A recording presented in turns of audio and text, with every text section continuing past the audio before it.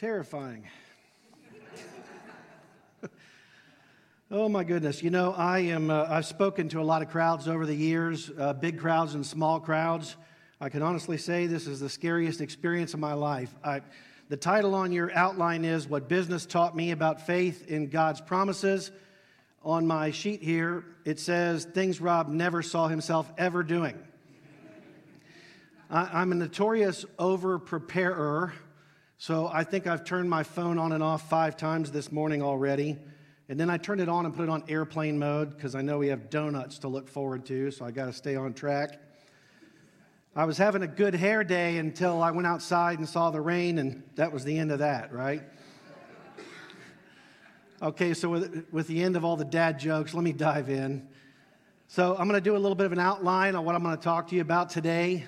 Obviously the title, What Business Taught Me About God's Promises, means this is going to be a testimonial type of message.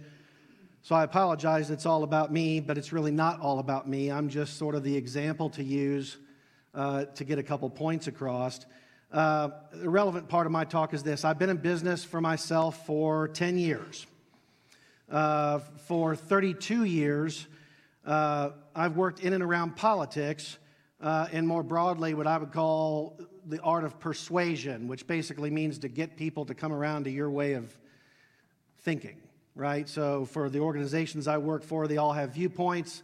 It's my job to get people or legislators or elected officials, public officials, to come around to the way my clients think. So that's the business I'm in. The cardinal rule of the business I'm in, persuasion, is to be able to show the other person what's in it for me, right? You have to show the other person why they should care about what you care about. So, with regard to today, I promise you that we will get around to what's in it for you, this story about me. And if you just give me a little bit of time to lay out a little bit of background, then we'll dive right in. So, a little bit of background on me. I grew up in Southwest Ohio, Dayton, Ohio. I was blessed with great parents who never failed to tell me and my brother that they loved us. And I was just very blessed all the way around. I hit the lottery in the family department. I would say this, if people my age, Generation Xers in Southwest Ohio, can I get that next slide, please? If we had a mascot, it would be this guy. Right, and you're saying, hey, that's Pete Rose, right? And of course it is Pete Rose, but for the purpose of my talk today, it's not Pete Rose, it's Charlie Hustle.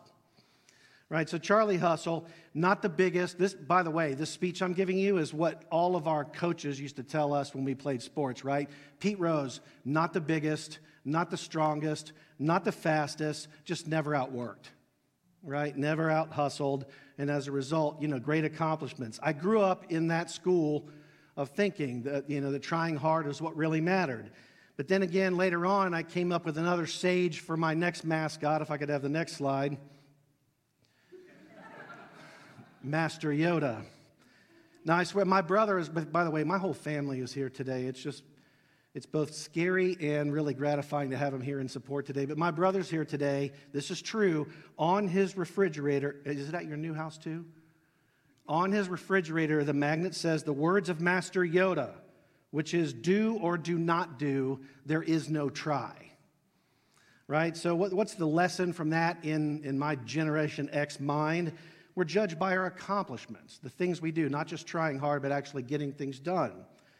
So as Brian mentioned, I had a great interest in politics. That's where I got my start.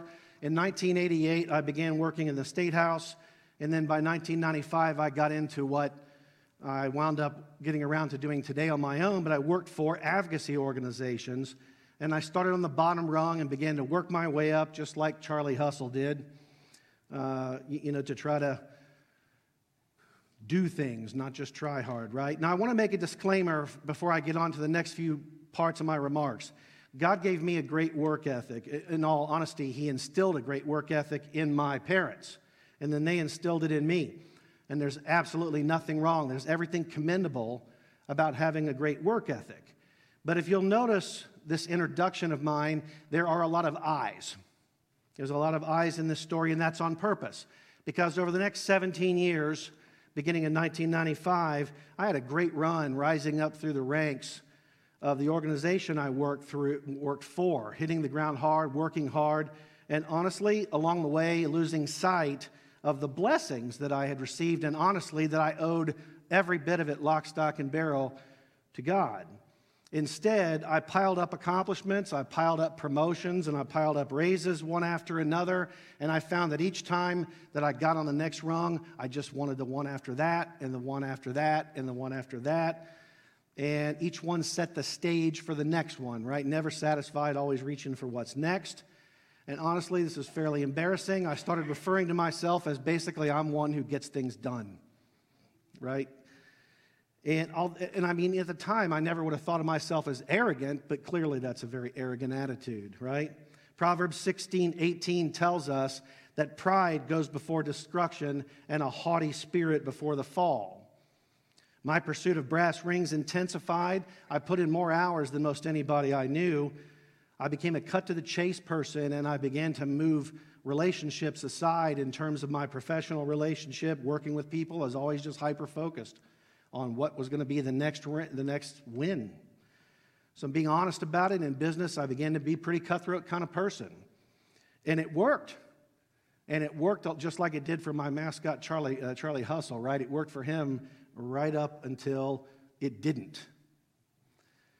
And then I messed up and I lost that job. After 17 years, I lost it. With my oldest son he was one semester into college, right? And I told my kids that I would split the cost of college with them. They do their half, I'll do my half. Beth and I would pay for half. And so all of a sudden, there's my oldest, Robbie, in college, and I'm out of a job.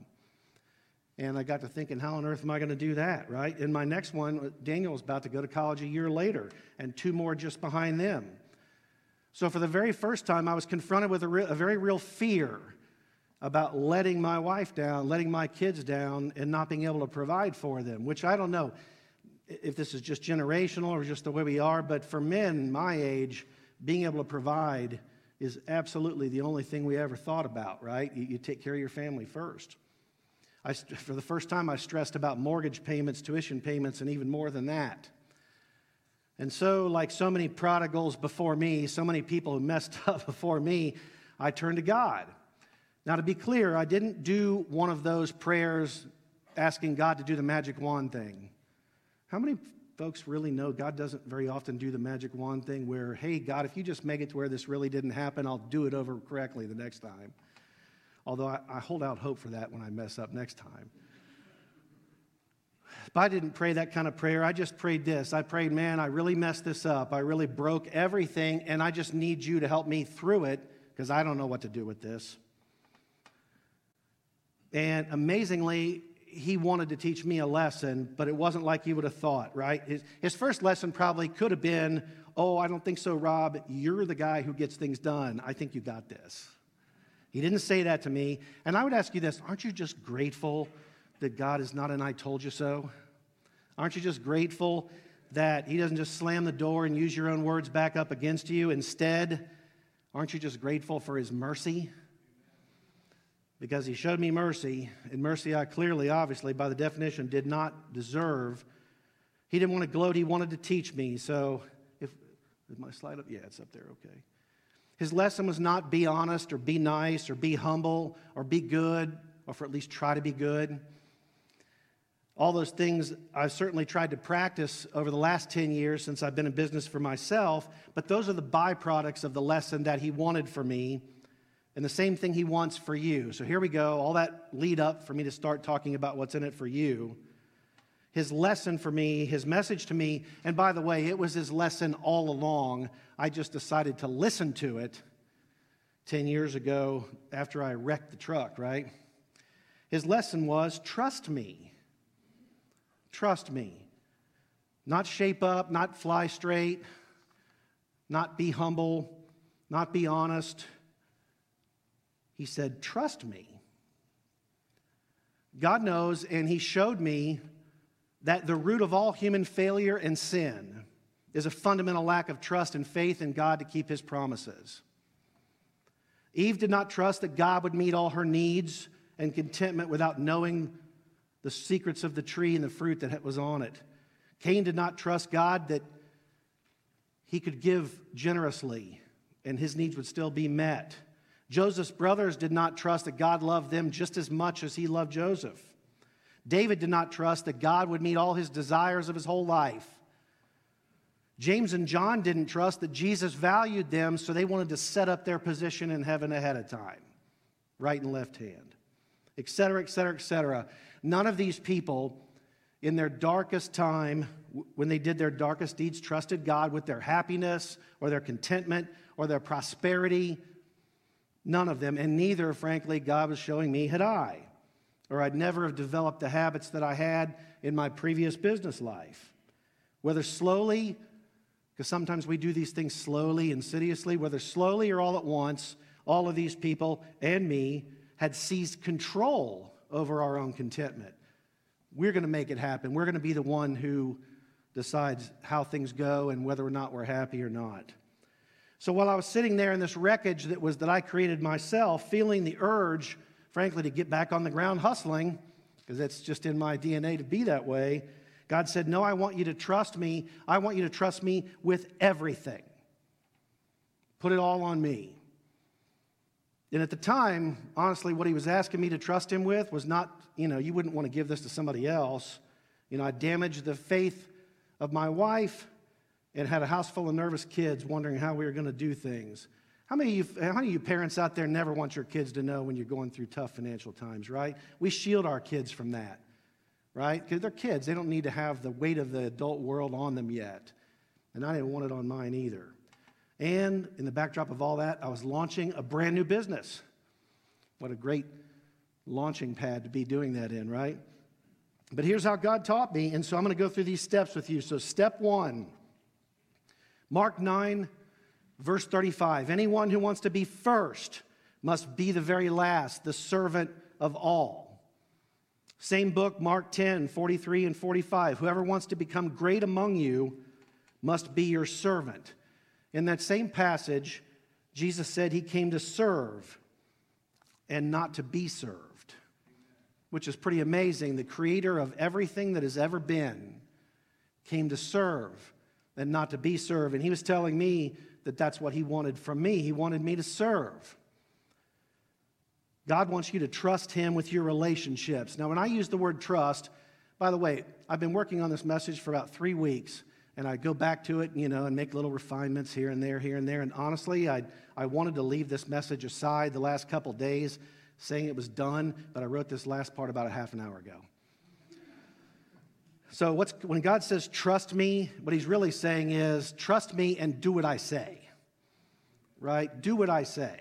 And so he says, when he says, whoever wants to be first needs to put themselves last, when he says he wants you to serve, it's not code. He wants you to do what he says. He wants you to serve and put the other person first. God wants you to trust him with your relationships. He can heal broken relationships. How many know that? God can heal broken relationships. Put them in his hands. If you're the person who did the hurting, you can still put them in his hands because he works miracles in relationships. If you're the person who got hurt, put it in his hands. Jesus heals. He means what he says. He keeps his promises. If you put him first, it doesn't mean everybody else is going to treat you great. It doesn't mean that everything's going to be all sunshine with everybody else. But yet, miraculously, if you put your eyes on Jesus, that's where you'll find your fulfillment. That's where you'll find your contentment. And then you'll see, you watch him do the work instead of trying to look out for yourself. My advice is this. You do that, we're talking about my business. I do that in my workplace with the people I work with. I put my clients first. I give them the benefit of the doubt. But I also try to do it with my friends, and I definitely try to do it with my family. And I wasn't always that way. For too long, I spent a lot of time making sure, I'd take care of other people, but I'd take care of me too. I had goals, I had things I wanted to accomplish. Step 2, trust God with your financial well-being. Do we trust God to meet our financial needs? Do we trust God to meet our financial needs if we're faithful in our giving? Little touchy subject. Does God care if we don't tithe? Malachi chapter 3. Those of you who know this chapter are saying, oh no, not Malachi chapter 3. Malachi chapter 3, verses 7 through 10. Return to me and I will return to you. But you ask, how are we to return? God says, will a mortal rob God? Yet you rob me. And you ask, well, how am I robbing you? In tithes and offerings. Bring the whole tithe into the storehouse, that there may be food in my house. Test me in this, says the Lord Almighty, and see if I will not throw open the floodgates of heaven and pour out so much blessing that there will not be enough room to store it. Guys, we're a Bible-believing church, and I'm not sure there are many verses that are just more crystal clear than that. But I'm not going to preach on tithing today. I'm just going to tell you my story. I've been a donor to churches ever since I've been going to them that I've attended my entire life. I was always fairly pleased with myself, which is not really the point, right? That's not really what God wants from me. But I was always pleased with myself because I gave, all the time. But I never got close to tithing. But I felt good. I was doing the right thing, or so I thought. In later years, once Beth and I moved our family out here to Pataskala, I increased my giving, and I was super proud of myself. But I never got close to tithing. You know why? Because I just didn't have faith that God would provide if I gave all that money. I would do the math. I would sit down with the spreadsheet. Some of my kids laugh at me because I'm like super obsessed with Excel, even though I'm not that good with it. So I would lay out my budget and get to the end and be like, I don't know how I could do that. I don't know how I could do 10% plus more. I just don't know. So I didn't do it. Well, I lost my job, as we talked about. And God told me to trust him. So I figured, well, why not start here? So I did something kind of crazy. I just stopped thinking about it and I just started doing it. I ignored an intense urge to squirrel away every dime I had, because right then and there I didn't know where the next dime was going to come from. So I thought, well, I'm just going to, my first urge was pile it over here, and we'll take the waves and the storm, and when they pass, I'll get out my Excel sheet and figure it all out again. Instead, I just stopped thinking about it and I just did it. So for the first time in my entire life, I began to tithe when I lost my job. And here's the thing. We haven't missed it. We haven't missed the money a bit. We started tithing, and I never missed it after that. We wound up doing our parts that we committed to for our kids' education. We actually replaced cars, one of them that had well over 200,000 miles on them. I was able to replace our heating and air conditioning system without taking out a loan. This is all over the last 10 years after having lost a job. Beth and I were able to take a really nice trip for our 25th wedding anniversary, something we'd never done in our entire lives. This is all after losing that job. I highly would encourage you to put your faith and your financial well-being in God's hands. You can trust him. He says it in the book, right? We used to have this saying at the church I grew up in. You guys can echo it if you catch on, if you did it in your church. God said it. I believe it. And that settles it for me, right? Anybody remember that? Now, I want to be clear. I'm not preaching prosperity here. I'm not preaching that if you do what God says, you're going to hit it rich. In fact, for some unknown reason, God has decided that I'm not going to be rich. I keep trying. I'm Charlie Hustle, right? I'm going to get up that hill and try to get to be wealthy, right? But for some reason, God's decided I shouldn't be rich. But he's blessed us wonderfully over the years in that we've never needed anything. He's always met our needs. He's never failed to meet his promises. Step 3, trust God with your worries. How many people here are worriers? I feel like a lot of you are lying. There's like 4 hands go up. I am a worrier. How many, okay, you can raise your hand on this. How many people grouse about how smartphones have just ruined our country, right? I'm going to tell you something. I'm a worrier, and my mind runs away with me. So in the pre-cell phone era, If it took Beth 30 minutes to get home from work and she was an hour late, I had painted scenarios of her horrible death 16 different ways. She's in a ditch, somebody kidnapped her, and then those of you who are parents are going to know this. Once you have kids, that kind of stuff just explodes in your head. I don't know how our parents did it when they couldn't get a hold of us. I don't know how they did it when they couldn't find us or know where we were.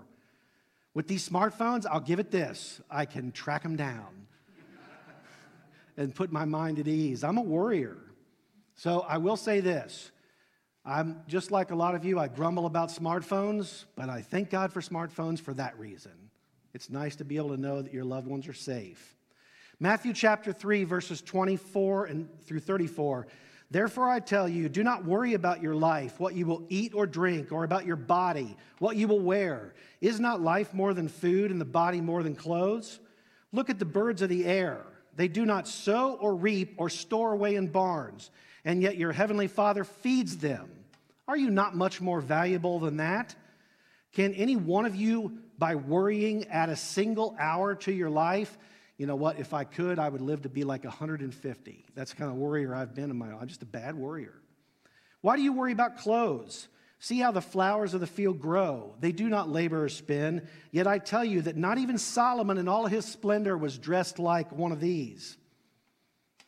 And if that's how God clothes the grass of the field, which is here today and tomorrow thrown into the fire, will he not much more clothe you of little faith?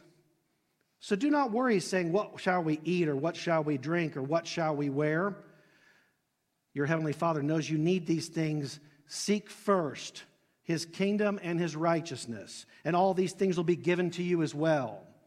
Therefore, do not worry about tomorrow, for tomorrow will worry about itself. Each day has enough trouble of its own. Is that just not an awesome section of Scripture? Can you trust God with your worries? Unfortunately, we don't learn to trust God with our worries during good times. If you've ever wondered, why am I going through a bad time? Why does God let me go through a bad time? A lot of people ask that question. Why you let this happen to me? Why you let this happen to my loved one? It's hard to learn to put all your trust in our Creator if you feel like you don't need Him. You learn to trust God when you need God. And I'm a slow learner. I forget that sometimes. God's objective was to get me to trust Him even in lean times.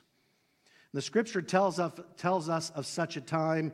1 Kings chapter 17, there had been a famine in the land, and Elijah the prophet during his time, and he was told to go stay with a widow. And this is just an awesome section of Scripture that really goes toward lean times.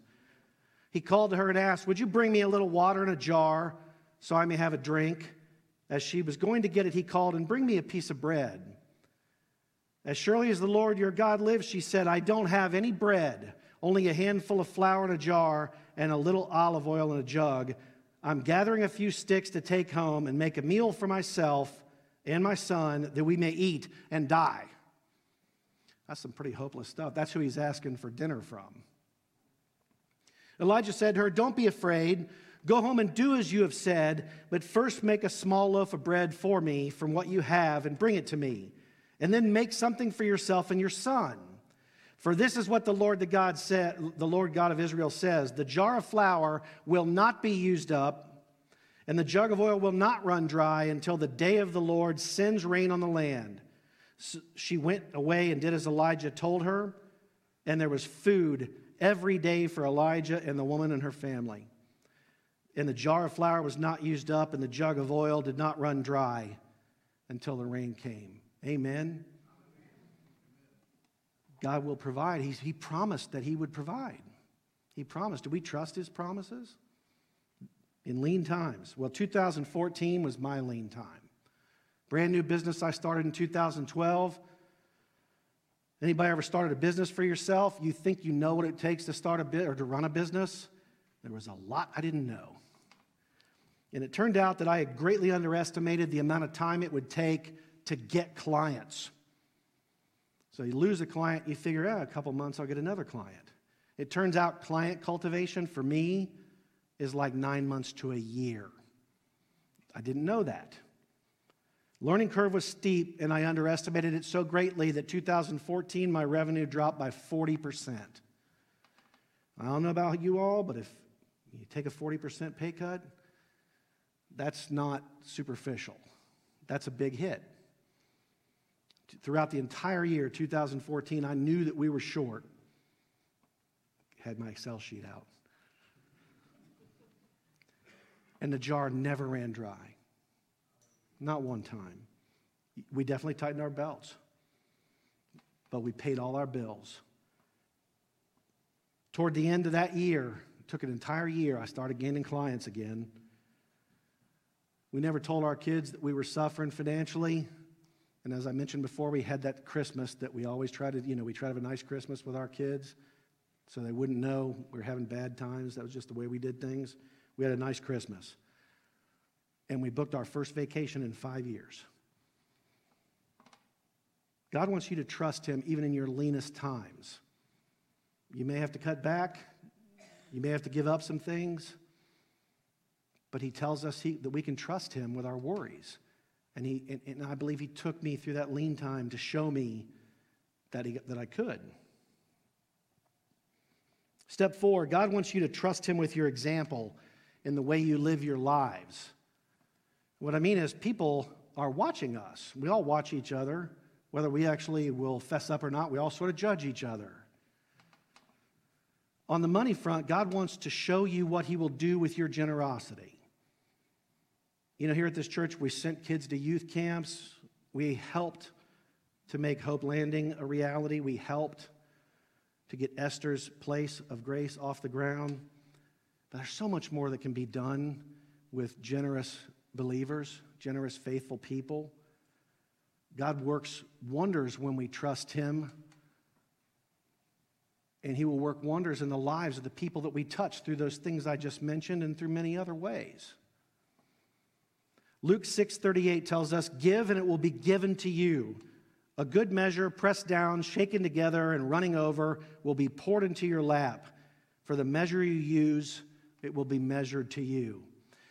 That was a weird sounding verse to me growing up. It actually sounded like a song to me. Pressed down, shaken together, running over. It sounded like a dance. And I didn't know that what they were talking about is, when you did trading in the marketplace in those days, they had weights, and they would put so much weight in a cup to decide how much you got. That's how they made sure they were fair trading. So how many of you folks have ever bought a bag of chips and opened up the chips and you say to yourself, there's like a half a bag of chips in there, right? You feel a little ripped off. So when you do your measurements in these days, if you wanted to make sure you got what you were entitled to, they would press it down, shake it, fill it again, press it down, shake it, fill it again, and you get a full bag of chips. And that's what God's promising. Pressed down, shaken together, running over will be poured into your lap. For with the measure you use, it will be measured to you. So my question is this: are these just sayings, or do we really think Jesus means these things? Number one, does He really mean He wants us to do it? And number two, does He really mean that that'll be the result? By the way, the answer is yes and yes. You don't have to cut corners and scrimp on God because He will provide. How do we know He'll provide? Because He said He would. You can lay down the I'm getting mine first mentality because God assures you. And that's why I began to give first when I got paid instead of after what was left over. That's when I took that Excel sheet and put my tithes and offerings at the very top. It's the first thing I do.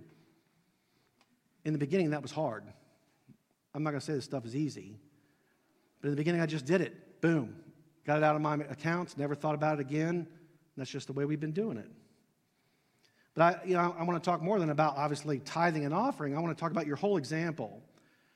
I've done business with a lot of people who cut corners with their customers. I made it when I started this new business 10 years ago, after having lived on the other side of this mentality, I don't cut corners with my customers. I don't cut corners with my workmates. Definitely not with my bosses or the people who have worked for me. If we have a dispute, 9 times out of 10, I'm giving them the benefit of the doubt. Because God told me He would provide. And I trust that He meant it when He said it. One of the areas that, in people in business, we talk to other people in business all the time. One of the areas that people struggle with is the government, and specifically the IRS. I don't cut corners with them either. Now, I'll confess, it's partially because I fear them. But it's also because I don't want that on my conscience. Dishonesty is insidious. Insidious is something that creeps up on you and spreads slowly like a cancer. You don't know it's there until you turn around and it's big. How many of you believe that dishonesty just gets bigger and bigger and you just get more desensitized to it until you don't even know the line that was once there is now way over there? When it comes to the IRS, I don't mess around. The Bible says, render unto Caesar what is Caesar's. So I do. I grumble. But I do. I give them what they're owed. As human beings, we're rationalizers. Let's be honest. We rationalize the things we do that are not right. Sometimes we even make it out like God's on board with what we did wrong. We rationalize, we justify, we're excuse makers, and it started on day one pretty much. Remember what Adam said? Eve gave it to me. So I ate it. How'd that work out for him? Maybe he thought she was going to be sent packing and he would get to stay. It did not work out that way. That's why James chapter 4, verse 7 tells us to flee from the devil, to flee from temptation, get away from it. Don't even flirt with it. Because if you dance with those temptations enough to be a little bit dishonest, tell a little bit of lie, omit the truth a little bit, you get desensitized it to the point where you don't notice it anymore. And my admonition to everybody here is just don't do it. Don't do it because you'll turn around one day and you'll see the damage that it causes. It's, the Bible, some of the verses in the Bible are just not what does Brian always say about the refrigerator magnet. How many people have a magnet on their fridge that says, as you sow, that's how you'll reap? That's a hard verse, which basically, the things you do, you're going to get paid back for that.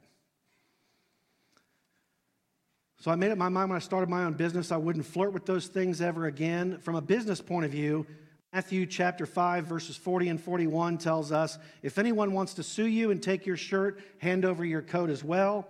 If anyone forces you to go 1 mile, go with them 2 miles. Don't you find the words of Jesus super challenging when he says stuff like that? I do. But I try to live by him now, right? I try to tell myself, I'm going to give the benefit of the doubt. One awesome thing about making sure you're living on the straight and narrow when it comes to financial things, I don't have to worry about the IRS, ever. Now, I'm not saying, come audit me, I'll be great. I don't want to be audited. You hear that? But I don't have to worry about what I'm hiding. I don't have to worry about a deduction I took that I wasn't entitled to, because that report's clean and I make sure it is. And I do that with my business partners and my clients too. But here's another reason to do it, not just for fear of the IRS, although that's a healthy fear. People see the things we do. And lots of us put our faith on display. Got that fish on the back of your bumper. But have you ever thought about this? If you give to a church or a Christian charity, that the person who goes through your tax return sees it. So if your tax return says you gave X amount of money to Living Hope Church, then the person who looks at your taxes now knows that you claim to be a Christian. So if they catch you taking a deduction for your new boat, it might not reflect well upon our Lord. Have you ever thought about that? I tend not to think about it in huge issues like that because I haven't bought my boat yet with my business. But where I really started thinking about it, by the way, money can't buy you happiness, but it can buy me a boat, right? And a truck to pull it with, that's right. But in little things, right? I used to have a hot temper. And you know, this idea about looking out for number one, take care of yourself. If somebody wronged me, man, I used to really come at people. But if you claim to be a Christian, you got to bottle that up. Because we're supposed to reflect the way Jesus acts. And man, that's hard. It's not an easy walk, but that's what he asks of us. So whether it's on your tax filing or just the way you act with other people, you can't claim to be a believer and then flagrantly trample the way that he asks us to behave amongst each other. And I'm not saying you can't slip up, because if I said that, I'd be done. I mess up a lot. But the way we treat other people, it's really important. Here's a bit of a sticky one for you. God wants to show you that you can trust him with this nation. How many people believe that you can trust God with the United States of America? We see the things going on in this country and the consequences and pain they cause. We see a country that's increasingly hostile to believers, and it makes us mad. And too often we're out there doing battle. We're fighting with one another. We're showing the fact that we're mad because things are going wrong. And honestly, they're going wrong. Am I wrong? We tell ourselves we're righteously angry. We're righteously angry. That, by the way, is a term that means all the stuff I do while being angry is not sinful because I'm righteously angry. And there is such a thing as being righteously angry. I just think people are awful liberal with their interpretation of what is righteous anger. God is in control. He's in control right now of this entire world, and he's in control of the United States. His scripture tells us he puts rulers on the throne. Even the ones we don't like, he put them there. Here's a story that I think really applies. Jesus told his disciples that he would be imprisoned, beaten, and killed. One of his closest apostles, Peter said, "I will never let that happen to you." Jesus' response, "Get behind me, Satan." So, Peter's saying to himself, I'm trying to protect you. You say you're going to get killed. I'm saying, nope, I'm not going to let that happen to you, boss. And Jesus replied, "Get behind me, Satan." Why? Because Peter was trying to stop God's plan, his ultimate plan, which obviously greatly benefited us. The scripture tells us what's happening in our world. It's in the Bible. Good will be seen as bad. Bad will be seen as good. People will become lovers of themselves. Is that stuff happening right now? Did he write about it in the book? You're not getting in the way of that. You're not getting in the way of that. It's not going to change. The Bible says it's so. Do we believe what he says actually comes true? So much like Peter, I hate to tell you this, we're not going to change this trend by fighting with other people and acting ugly about it. It's not going to accomplish anything. In fact, it's counterproductive to what we're really supposed to be working on. Our job is to show others the love of Christ. It's really hard to show the love of Christ with your teeth clenched. You need to know Jesus. It's like Clint Eastwood, right? You need to know Jesus.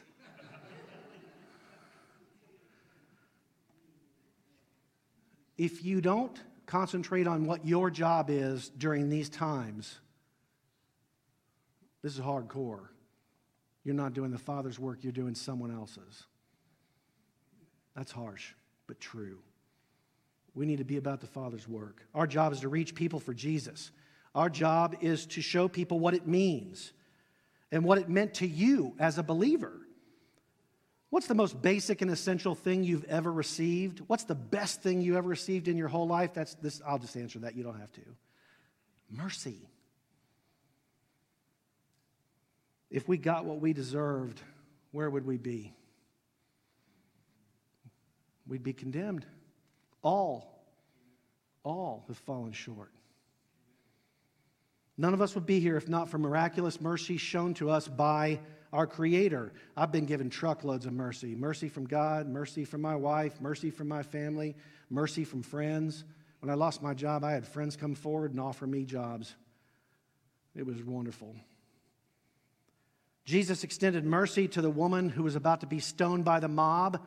By all accounts, if you read that story, she was in the wrong.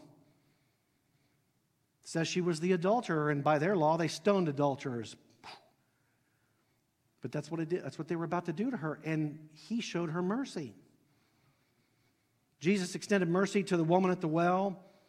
He extended mercy to his disciples who failed him again and again and again. He extended mercy to the thief on the cross. Here's one, if you guys, I'm sure you all know this. He extended mercy to the people who were nailing him to the cross.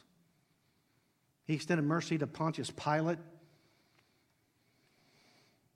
to everybody who committed terrible atrocities against him, and he shows us mercy. And he wants you to show mercy. That's what we're to do in the face of what's going on in this world. We're supposed to show people the love of Jesus. People need to know Jesus. What's the antidote? It's Jesus. Matthew 9 tells us, while Jesus was having dinner at Matthew's house, many tax collectors and sinners came and ate with him and his disciples. When the Pharisees saw this, they asked his disciples, "Why does your teacher eat with tax collectors and sinners?" On hearing this, Jesus said, "It is not the healthy who need a doctor, but the sick. But go and learn what this means. I desire mercy, not sacrifice, for I have not come to call the righteous, but I've come to call the sinners." This has taught me to show a lot of mercy in my business life.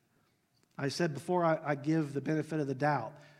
Many times in my life, I've worked with people, and there was discussion about, so-and-so's got to go. We got to let this person go. They're not doing their job, whatever. We got to let them go. I've always been a giver of second chances. It's just in my heart not to just drop somebody the first time they make a mistake. I can't do it. I've been counseled before, if we don't do it now. There's a saying, fire fast, hire slow. It's a business saying. I can't do it. I'm a big giver of second chances. And I'll be counseled, it's going to come back and bite you. We're going to wind up letting that person go anyway. I'd rather be the guy that gave him a second chance, because I've been given many more than second chances. And sometimes it pays off. And it really feels good when you give somebody the same mercy that you were extended and it works out. Maybe it doesn't work out financially. Maybe that person still winds up not doing what they're supposed to be doing, but in your heart, there's a sense of fulfillment when you extend mercy. You can trust God with your mercy, that he will fulfill you when you do what he says. So I'm getting to the close now. Let's go to that next slide, please. God wants you to trust him. For 10 years, I've been in business. I've been in a lot of ups and a lot of downs. But God has always provided for our family. I'm still very much a work in progress, so I've said a lot of things pretty strongly about the things we ought to do, and I just want to tell you in all sincerity, these are things that I have to work on all the time. It's really easy to fall back in the rut if I'm going to take care of me. But God wants you to trust him. And I will tell you this, the last 10 years have been the highest level of fulfillment and contentment of my entire life, because he meant what he said, and he kept his promises, and he's still keeping his promises. God wanted me to know deep down, he wanted me to know that I can trust him with everything, my mistakes, my money, my relationships, with my family, with my colleagues, with my friends, with my worries. He wanted me to know that I could trust him with everything. Not that I could, but that he was saying, do it, right? That's actually a command. It's really not a request. He wants that for each and every one of us. He wants that for each and every one of you. If you're a believer today, Jesus wants you to know that you can trust him. Could I get the worship team up here, please?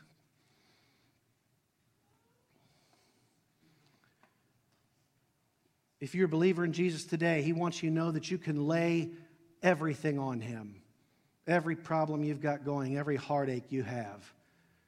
You can give it to him because he is a great restorer and a great redeemer. Matthew chapter 11, this is such a beautiful set of verses here, 28 through 30. Come to me, all you who are weary and burdened, and I will give you rest.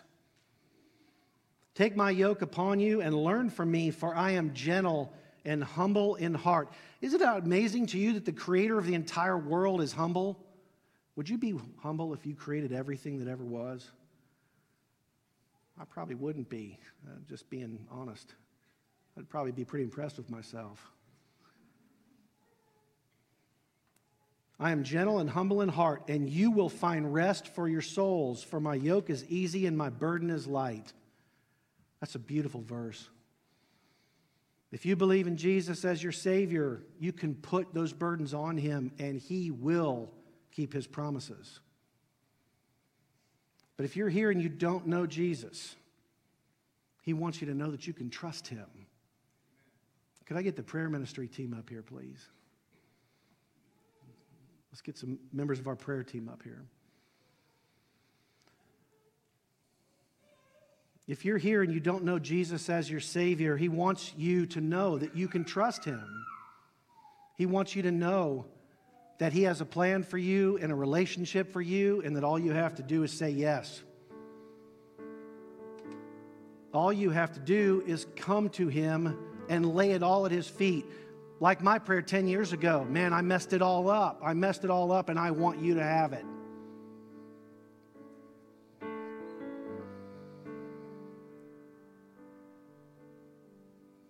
You can trust him because he's the only thing on this entire earth that is 100%.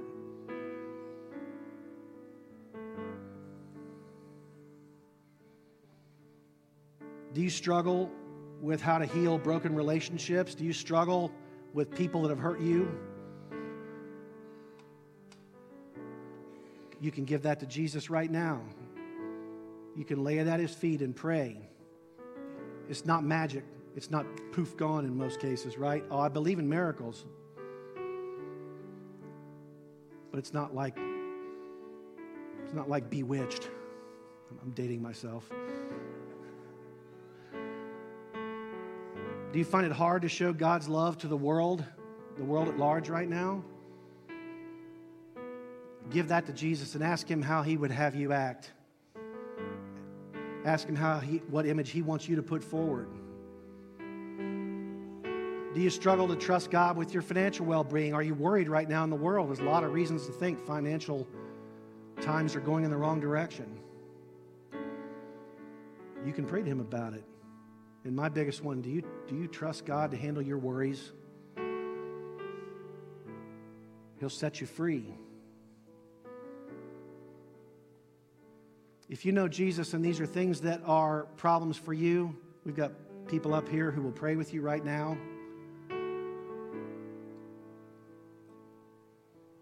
You know that list of things I was saying that God says do it, even though it acts like a suggestion? He tells us to pray. He tells us to pray with each other. He says to lay your burdens on each other. So I highly recommend, if you have these issues, come up here and get prayer. Let these people talk to you. And if you don't know Jesus, you can pray with one of these people to get to know him for the first time. If you're not ready to do that, you don't have to come up there and make that move right now. If you just want to talk to somebody about what it means, these people will pray with you right now. If you feel that pull and you don't come out of that seat and come up here and get prayer because that's scary, you can grab any of these people right after and they'll still pray for you.